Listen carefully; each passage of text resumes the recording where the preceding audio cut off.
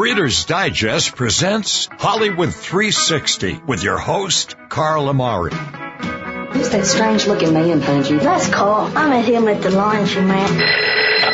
Sam Spade Detective Agency. Sam, sweetheart. I don't know what to do, Rabbi. Every night he listens to the radio. I can't keep him away. The Lone Ranger, the Shadow, the Masked Avenger. This is not good. It tends to induce bad values, false dreams, lazy habits. Want to hear the most annoying sound in the world? Guys! Fellas, think we could listen to the radio or something? Hello, everyone. I'm Carl Amari, and this is Hollywood 360, the radio show that presents all things entertainment, including showbiz news, classic radio shows, movie reviews, trivia contests, and celebrity interviews.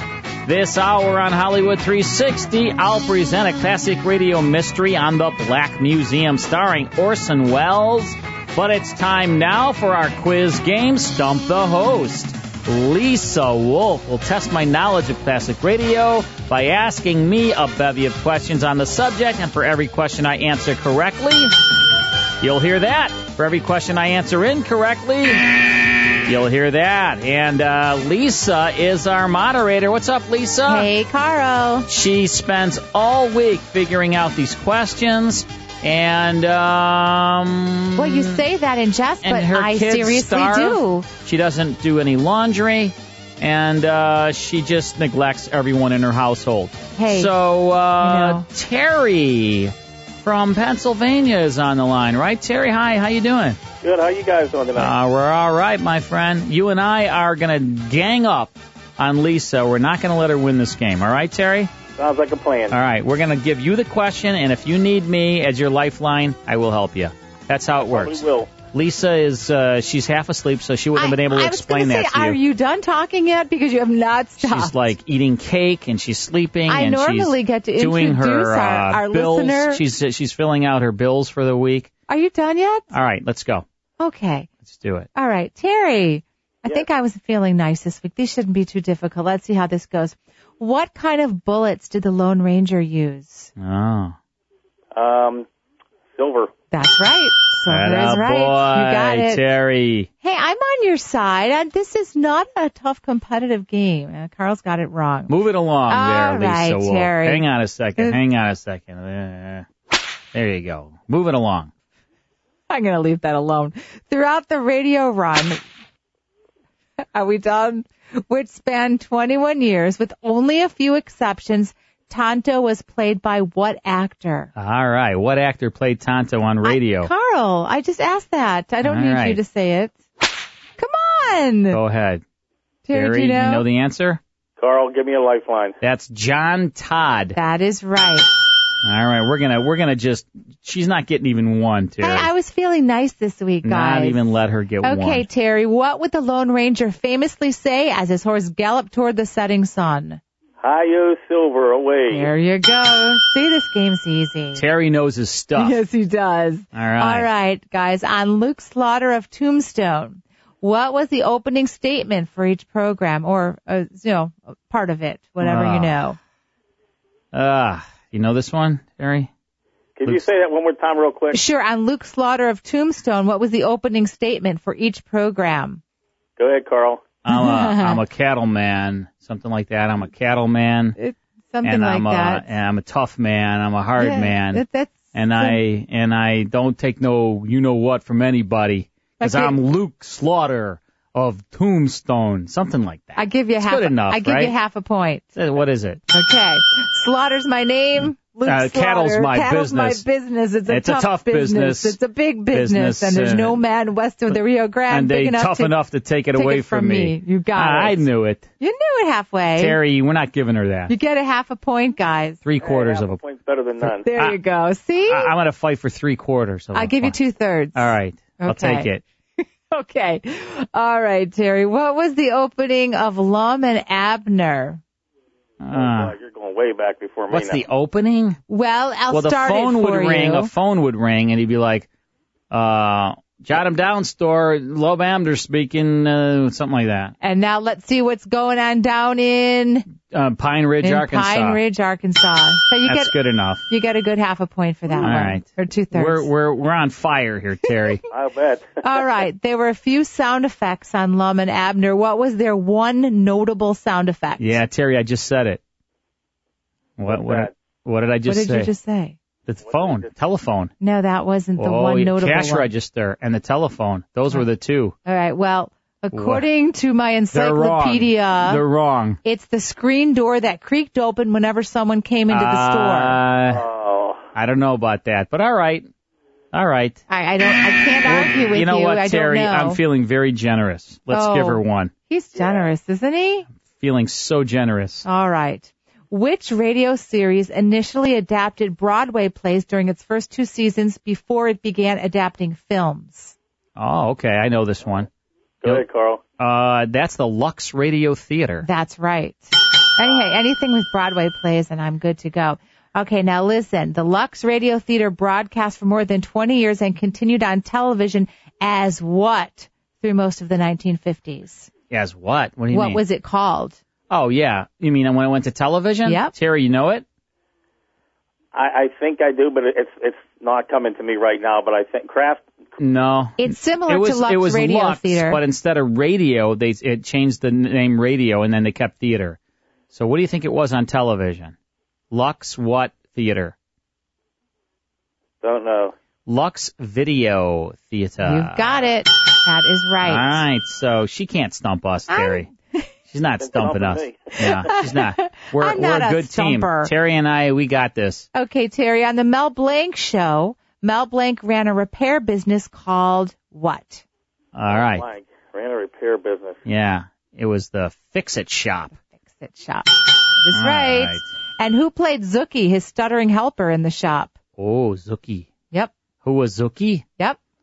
Who was Zookie? I'm going to guess it was Mel Blanc. It was. All right. I thought I'd get you on that one. He played Zookie You're not as well. stumping Terry and me. I know.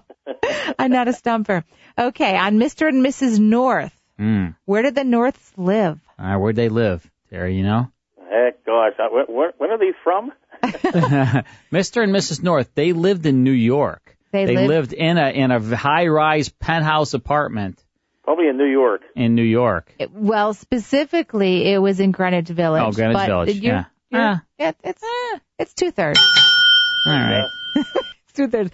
All right, Mr. District Attorney was inspired by the exploits of who? New York's DA of the late 30s and a 1944 candidate for president. Now, if I know this is pretty good, because if I know this, I should get like 1.5 points. Yeah, I think it was Dewey. It was Thomas E. Dewey, yes. Wow. Oh, wow, Terry. I'll tell you what, I'm actually impressed that I knew that one, because that just came out of one of the crevices back there in my cranium. I don't want to hear about just the came crevices. right out, just shot right out of my cranium. All right, on the side here, he lost to what president did Dewey lose to? He lost to Truman. Oh, no, Dewey? No. Wait, Sorry. Let me ask Terry. Maybe he knows. Terry, do you know who he lost to? I think I know. No. No. I think it was a little later than Hoover. I think it was Franklin Delano Roosevelt. That is right. FDR. That is right. Are we time for one more? All right. What was the character name of the DA's secretary? Oh, yeah. What was her name? Was it Della something? I was going to say Della Street. No. Was it something like Della? No. Was it, this is Mr. DA's secretary? Mm-hmm. Give me a hint. They called her Miss. Give me a hint. Like, I thought that was a hint. Give me the first initial. Oh, the first name or the last name? She is like, it's Miss, and then it's the first name and the last name. Give me the first initial. E. Ellen? No. Ellen? I don't know. What is it? Miss Edith Miller. Edith Did you Miller. know that? All right, so we didn't get that. Well, you know what, Terry? Lisa got 2. We got like 100. So Terry, she did not beat the host. I told you she wasn't going to. No way. And you, my friend, are a big winner. My Krabby Brothers going to send you some fun prizes. Okay, Terry? Sounds great. Thank you. All right, buddy. Thanks a lot. I appreciate you listening and calling in. Terry he can be my partner anytime against you on Stump the Host, Lisa. It's a deal. All right, when we come back, it's Orson Welles in the Black Museum. Don't go away. And now back to Hollywood 360 with Carl Amari. Brought to you by Reader's Digest. The Black Museum was a radio crime drama produced by Harry Alan Towers for the BBC in 1951 and based on real-life cases from the files of Scotland Yard's Black Museum.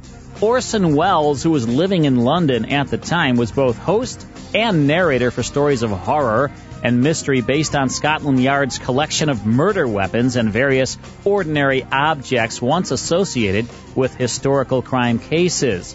Walking through the museum, Welles would pause at one of the exhibits, and his description of an artifact served as a device to lead into a tale of terror or a brutal murder. In the weekly closing, Welles concluded with his signature radio phrase, "I remain, as always, obediently yours." In the U.S., the series aired on the Mutual Network in 1952. We have an episode now called The Notes. It's from 1952. Here's Orson Welles in part one of The Black Museum. This is Orson Welles, speaking from London.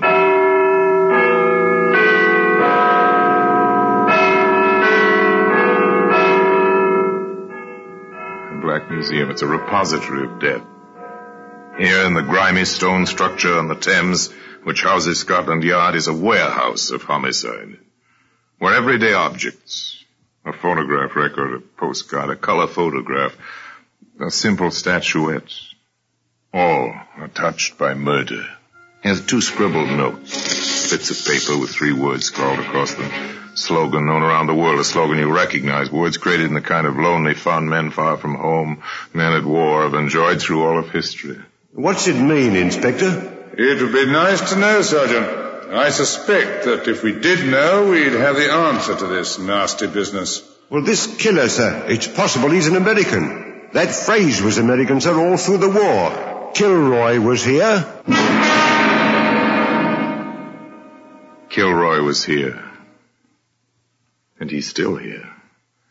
In the Black Museum. From the annals of the Criminal Investigation Department of the London Police, we bring you the dramatic stories of the crimes recorded by the objects in Scotland Yard's Gallery of Death, the Black Museum. Well, here we are in the Black Museum, Scotland Yard's Museum of Murder. Here's a typewriter. Your secretary uses one. Perhaps your son or daughter write their school essays on a machine like this. This one is used to write a letter. That letter brought a woman to an address, and death to the author of that letter. Here are the notes. Scrawled on lined paper such as children use, children who are just learning to write. And a photograph showing the same 3 words scratched on a wooden surface. 3 times 3 was a number in witchcraft in ancient times. 3 times 3 words were written. This wasn't witchcraft. Merely murder. Began for Inspector Liggett and Sergeant Porter in the usual manner. The telephone rang in the inspector's office at the yard. Inspector Liggett here. Sergeant Garth, 11th District Metropolitan Police, sir. We're at the Royal Roost, sir. Private supper club, 15 Marley Court. The proprietor, Matt Bolton, has been shot and killed, Inspector. Very well, we'll be right along. Well, so Matt Bolton has finally departed this earth, Porter. In the expected manner? In the expected manner. You wouldn't know Matt Bolton. 99 chances out of 100 you never heard of him.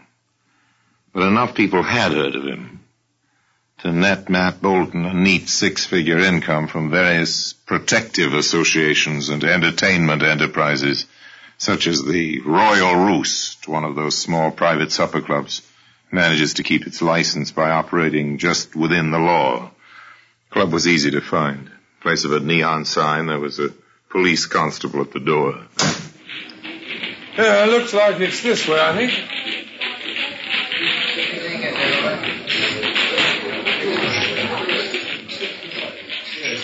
Stuffy in here, Inspector? It always is in these places. Apparently a good many people prefer to amuse themselves breathing a combination of tobacco and poor liquor fumes, rather than good fresh air. Quite a costume on those girls. Roosters in the Royal Rooster. Get it, Sergeant? I've never seen a rooster with so little on besides tail feathers. Neither have I. Look, we better get to work, Sergeant.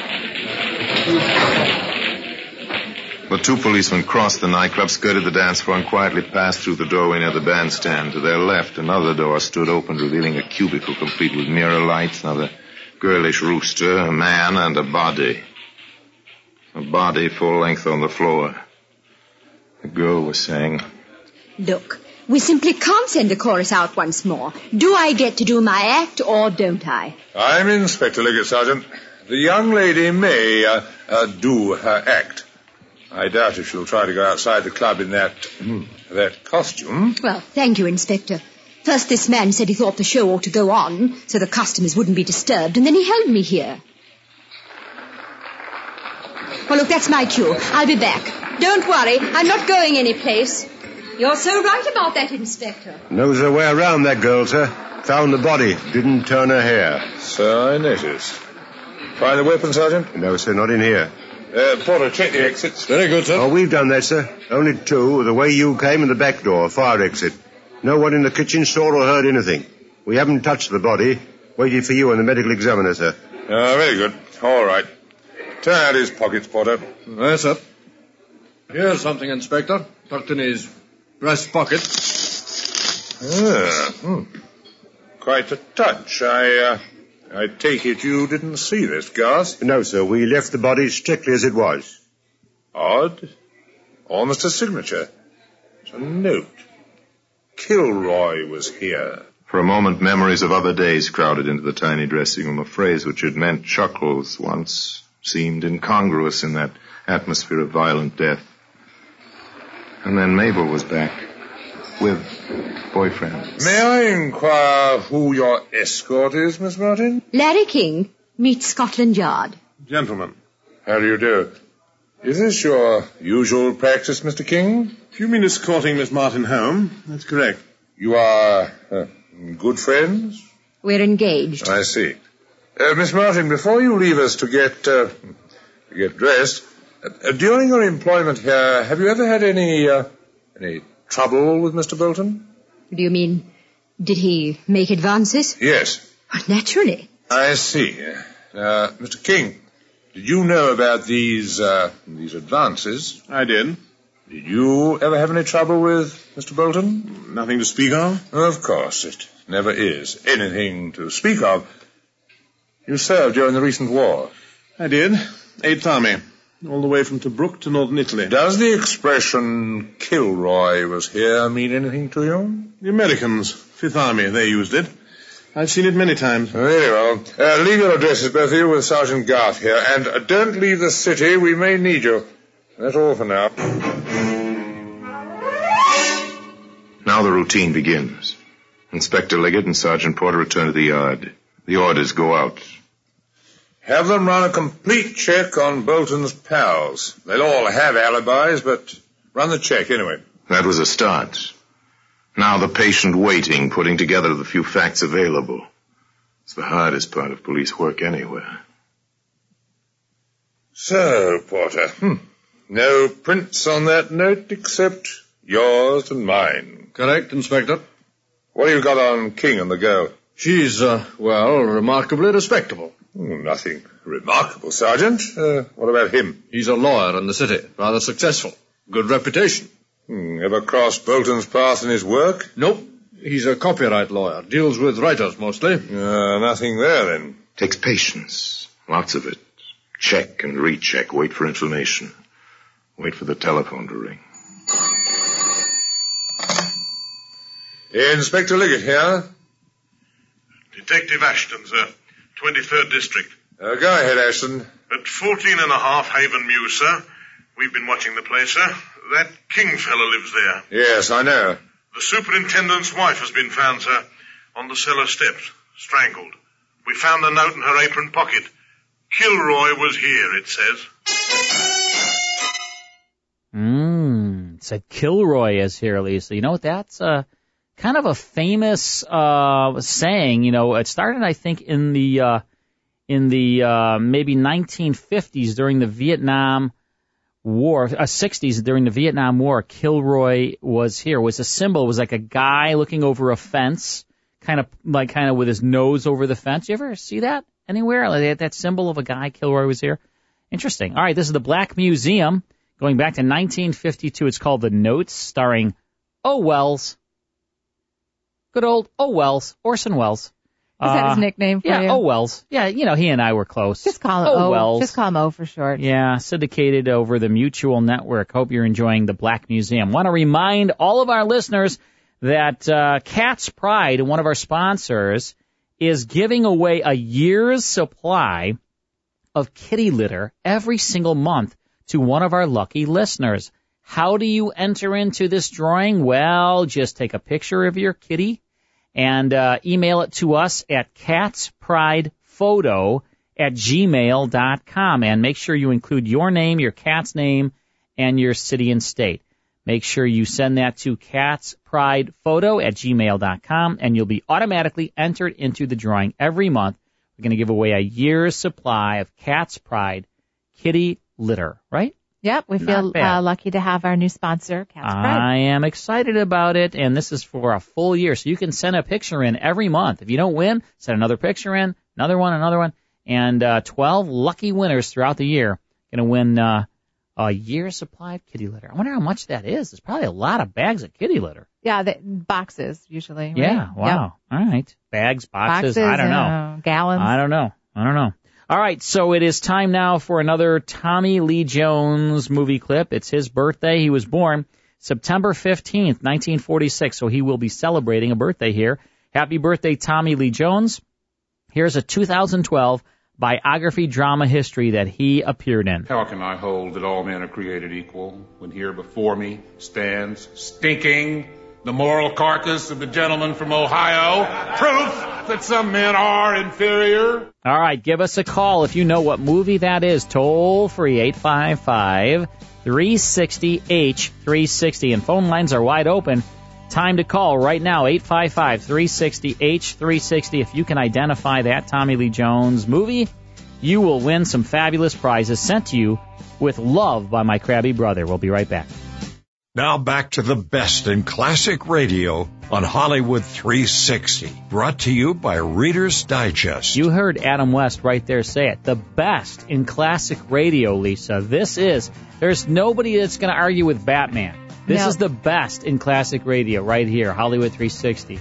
And the reason why we're the best in classic radio is because Mike Costello is a magician. He takes these classic radio shows and cleans them up and makes them sound wunderbar, right? Right, and he cleans us up a little bit too, I think. Yeah, yes, he does. We all need to be shining. Yes, he takes these classic radio shows off the original transcription discs, and he digitally remasters them and makes them sound great. And that's why when we play these shows on the air here, they sound like what you're listening to. And that's why we take a lot of pride in quality. We want quality classic radio, and that's why we're the best in classic radio. And I am very amazed. Very amazed. Is that two adjectives in a row? Very amazed. Yeah. At his abilities, and he does a great job. And we don't let him get his head too big, though. No, we wouldn't do that. No, we don't want him to get too big of a head. All right, so that is a clip with Tommy Lee Jones. Want to hear it again? Sure. All right, here it is. How can I hold that all men are created equal when here before me stands stinking the moral carcass of the gentleman from Ohio? Proof that some men are inferior. That's a 2012 biography drama history, and Lori out in Bartlett. Hi, Lori. She knows it, right? How you both doing? We're doing good. We're having a good time. Lisa's being mean to me, but it's okay. I can take it. I have thick skin. No, I'm so nice. Carl's just really giving me a tough time today, Lori. She's really tough, man. But, all week long she calls me and she's just mean and she just berates me. She's like, are you working on the show? I'm working like a dog here. Are you working? And I'm like, yeah, Lisa. I would never do that, yes, Lori. Miss Wolf. I find that hard to believe. I would never do that. And she makes me... I try to avoid him all week, honestly. And you know what, Lori? She makes me call her Mrs. Wolf. She doesn't even let me call her Lisa during the week. Well, that he doesn't deserve. So you know, and I'll be like, Lisa, what did you call me? I'm like, I mean Mrs. Wolf. There you go. So just ma'am. Anyway, okay. ma'am works too. So what do you think, Lori? Do you know the name of this movie? I think that's a real good movie who won an Oscar for Daniel Day-Lewis. Yeah. Lincoln. That is right. Yep. You are absolutely right, Lori, which means my crabby brother is going to send you some fun prizes. Sound good? That sounds great. All right. Thanks for calling. I appreciate it, Lori. Take care. You too. Thank you, Lori. Lori knew it, Lisa Wolf. Yes, she did. Or Mrs. Wolf. Or Ms. Wolf. And Daniel Day-Lewis, Sally Field in this, Tommy Lee Jones. The ticking. This is pretty cool, Lisa. Listen to this. I'm listening. The ticking of Lincoln's watch in the film is the sound of Lincoln's actual pocket watch. It is the watch Lincoln carried the day of his assassination. Well, that is cool. I'm with you on that one. Isn't that awesome? Yes, it is. That's pretty cool. I didn't know that. I thought that was really interesting. Interesting. Your favorite That's word. That's my word. One you of your my favorite words. I will use it and not pay a royalty. That's right. All right, let's get back to the Black Museum. Wait for the telephone to ring, and when it does ring, another death, another note, no solution. Merely complication piled on complication. A short while later, in the basement apartment of the newly widowed janitor. You found her yourself, Mr. Evans? Yes, sir. Lying there she was on the cellar steps. I was going down to look at the oil burner. I see. Now, your wife have any enemies, Mr. Evans? No, sir, no. Where would the likes of us come in, having enemies? Quarrelsome a little, you might say. But what woman isn't? Oh, she quarreled with you? With me, mostly. Not that I could blame her. It's hard work, a place like this, you know. Once in a while with a tenant. Well, the children in 4B, for instance, they write on the walls. So my wife argues with the mother. Mm-hmm. The nice young man in 6G lets the bathtub run over. 5G complains. My wife scolds Mr. King. I see, yes. Now, is Mr. King at home now? Oh, I believe so, sir. All right. Thank you.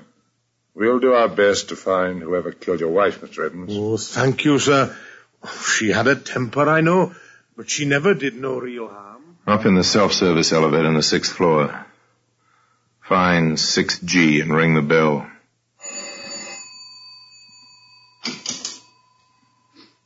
Have it opened, not by Larry King, but by Mabel Martin, far more fully dressed than the last time the inspector saw her. Well, Miss Martin, collected the insurance yet? Cut it out, Inspector. I don't have to stand for that sort of thing. In fact, I could ask you for a warrant before I let you in here. But you won't, will you, Mr. King? Ask your questions. They're about Mrs. Evans, I assume. Oh, Larry, please. Don't worry, darling. Ask your questions, Inspector. You quarreled with Mrs. Evans. I did. I wanted my bathtub fixed. The drain was backing up. She told me to go to fix it myself, that's all. You're sure that was all? Murder seems to have a way of happening in your vicinity, King. Is that an accusation? What's all this to do with Matt Bolton? I don't know. But there is a link. Quite a clear link, Miss Martin. You see, on Mrs. Evans, we found a bit of paper, and on it was scrawled, Kilroy was here. Any ideas on that, ex-soldier, now Solicitor King? Solicitor King had nothing to say. His puzzlement, his lack of knowledge seemed honest enough. Inspector Liggett drew no conclusions. He waited. The routine continued. The reports came in. The Martingale is a new job. Same type of club. I've seen the act, Inspector. Same songs. More clothes. Nothing on Bolton's cronies. Every one of them has an alibi. Yes. King seems to follow a set routine, Inspector. To the office, back home, dinner, then calls for the girl. Even eats his lunch at the same time every day in the same restaurant. Nothing much to go on there, just a time of waiting. A week passed. Telephone rang once again. Inspector Liggett here. Detective Ashton, sir. We've another one for you. What? Yes, sir. A butcher this time. Name of Andrews. 2 blocks from the apartment house where King lives. Head bashed in with his own mallet. Scratched on the chopping block with one of his own knives is the same old message, sir. Kilroy was here. Kilroy was here. Familiar words with a smile in their words to remember fondly. 3 times they appear. On a butcher's block, on scraps of paper, and today they can be seen in the Black Musuem.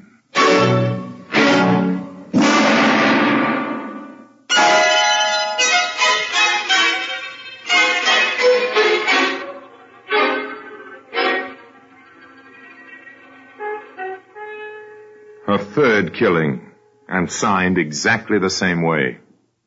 Kilroy was here. More, this murder had taken place within a few blocks of 14.5 Haven Mews, where Larry King lived. The same young man who was the secret fiancé of the singer, and whose dressing room the first body had been found. The same young man who lived in the house where the janitor's wife had been strangled. Inspector Liggett lost no time reaching the scene of the latest crime. Yes,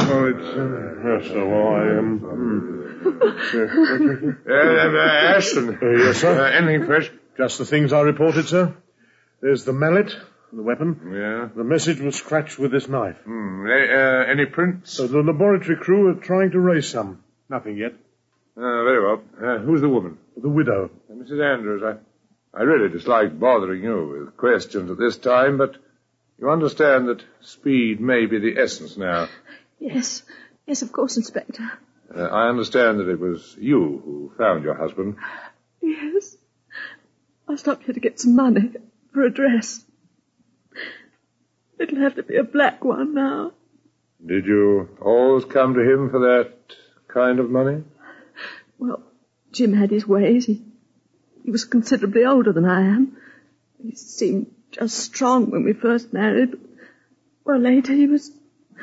Well, it changed to domineering. I understand, but now look, just a few more questions, please. Does the phrase on the chopping block mean anything to you? Kilroy was here? No, it's just a... Well, I think I heard it on the radio once or twice. From the way you described your husband, I'd say he was rather, well, positive. A mild way of putting it. Positive. Domineering, a man who brooked no argument. As the questions went on, the picture became more clear of a large, almost brutish man who covered his deficiencies with bluster and bullying. Finally... just one more point, Mrs. Andrews. Did your husband ever argue with his customers? I mean, did he make any enemies among them? Well, some. Only over little things. Can you give me a specific instance? Well, last week. Mm-hmm. Yes, it was last week. A nice young man said Jim was overcharging him. They had words.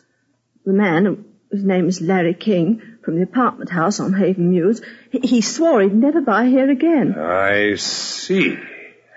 Have I helped, Inspector? You may have.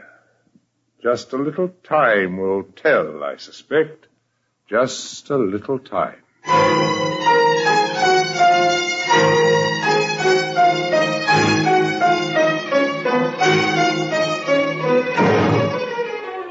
A little time. Within the hour, Larry King was in custody, taken in charge for 24 hours on suspicion of complicity. His fingerprints revealed nothing. His answers to the barrage of questions revealed nothing. Wearily, the inspector and Sergeant Porter returned to the office to face unrelated facts and a no-progress report. Wearily, the inspector picked up the receiver of his office intercom. Yes, Sergeant? You have a caller, sir. Who is it? Miss Mabel Martin, sir. She insists on speaking with you. Miss Martin was ushered in, seated in front of the desk. I've got something to tell you, Inspector. Please do. Well, Larry didn't kill anybody. Didn't he? No. I did. Steady, Sergeant. Please take down Miss Martin's statement. Now, I must warn you, Miss Martin, anything you say will be taken down in writing and may be used in evidence. Yes, I understand. Now the floodgates opened. I killed all 3 of them and left the notes to make it look as though Larry did it. So simple, so obvious. Matt Bolton threatened me. He said if I didn't come back to him, he'd change his insurance policies and tell Larry about us. Well, I shot him. It was a .22 that Larry had given me. One death accounted for. The policeman listened gravely. Mrs. Evans was always snooping. She threatened to tell Larry about Matt and me. I did it in the cellar, behind the coal pile. I strangled her. Quite logical. The inspector waited. Andrews, the butcher, I used to shop there for Larry. Andrews made some advances. He reached for me and I grabbed a meat cleaver. Then I scratched the note on the wood. That's the story, Inspector. Here. Tell me, how much do you weigh, Miss Martin? Well, about 107 pounds. Why, what's that got to do with... Sergeant Porter, what was the caliber of the bullet found in Matt Bolton? .38 caliber, sir. Thank you. And did you notice a coal pile in the cellar at 14.5 Haven Mews? It's an oil burner, sir.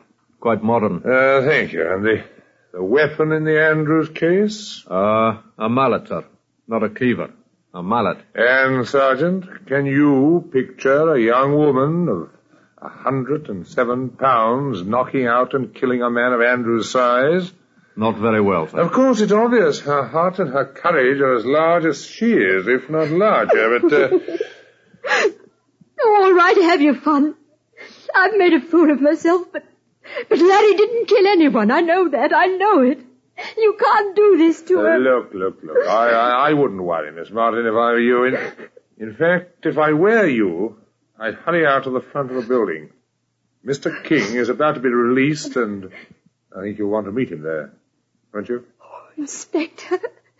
Oh, Sergeant, Oh, forgive me, please. How about it, Porter?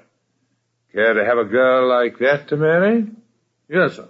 For more reasons than one. Where are we now, sir? Offhand, Porter, I'd say we were just about where we were when we first heard of the Andrews killing.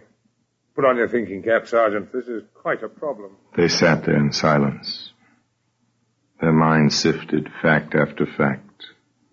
And once they'd been through the meager supply of facts on hand, they started over again. At one point, the inspector said, half to himself, "There's something we're overlooking. Probably quite a simple point. It usually is, but..." He was quite right. In fact, the inspector was quite appalled, so appalled. He spoke in what amounted to a whisper.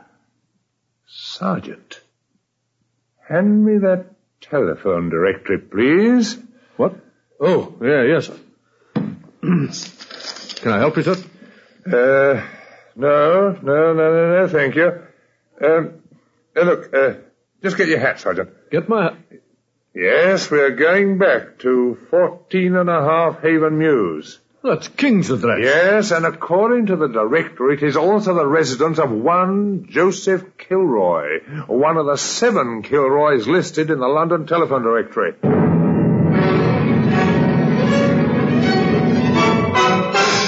Doesn't take long from Scotland Yard to Haven Mews, not when you travel by police car with a siren going. It doesn't take long to race upstairs to a 3rd-floor apartment, ring the doorbell.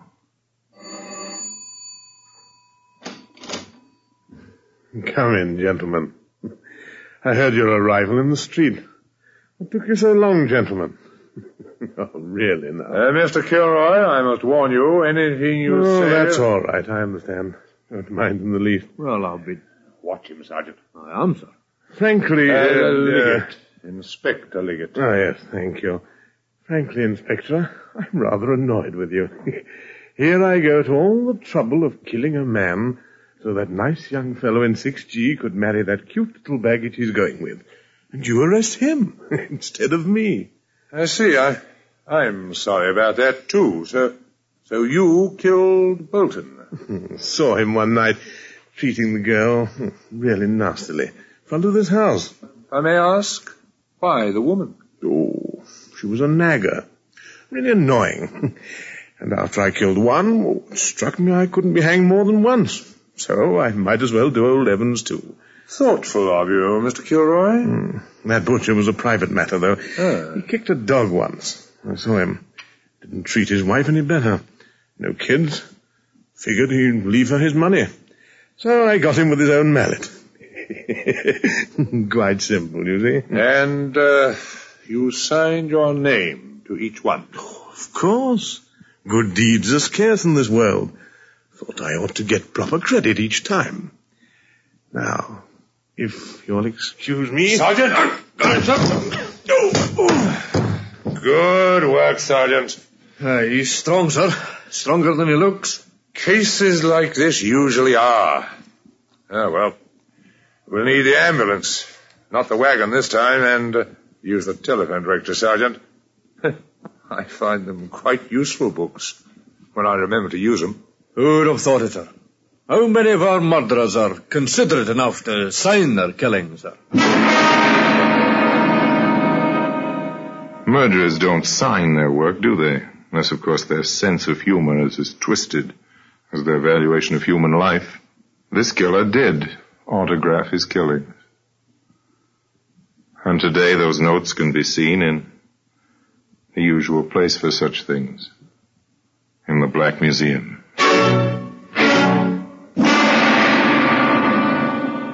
Orson Welles will be back with you in just a moment. Joe Kilroy was insane, of course, by every normal standard, insane enough certainly to sign his name to 3 murders. And by every normal standard, the gentlemen of Scotland Yard acted correctly within the rules of their profession in tracing every possible motivation, every possible suspect, before they came to the obvious solution. After all, it is logical that when men spend their lives dealing with the deliberately obscured, they can actually fail to notice the openly obvious. Now the notes remain in their usual place, in Scotland Yard in the Black Museum. Until we meet again in this same place for another story about the Black Museum, I remain as always, obediently yours. All right, there you go. The Black Museum, great series. Orson Welles was the star, and that's from 1952 called The Notes, syndicated and heard on Mutual. Hope you enjoyed the Black Museum. We play those quite a bit here on Hollywood 360 because, Orson Welles really did a lot of great radio, and we try to play The Shadow with him, and we play The Third Man and Suspense. He was in a lot of suspense. Yes, so we enjoy Orson Welles and his Black Museum. Let's take a break. Then it's more here on the Hollywood 360 Radio Network. And now back to Hollywood 360 with Carl Amari, brought to you by Reader's Digest. Next week, it's the Jimmy Durante Show, Casey Crime Photographer, I Was a Communist for the FBI, and Suspense. From my co-host Lisa Wolf, executive producer Mike Costello, national movie critic Sarah Adamson, Vince Lombardi, my crabby brother Vince Amari, Adam West, and me. Thanks for tuning in. Hollywood 360 with host Carl Amari is brought to you by Reader's Digest. To learn more about Hollywood 360 or to contact us, visit our website at Hollywood360radio.com. Adam West speaking.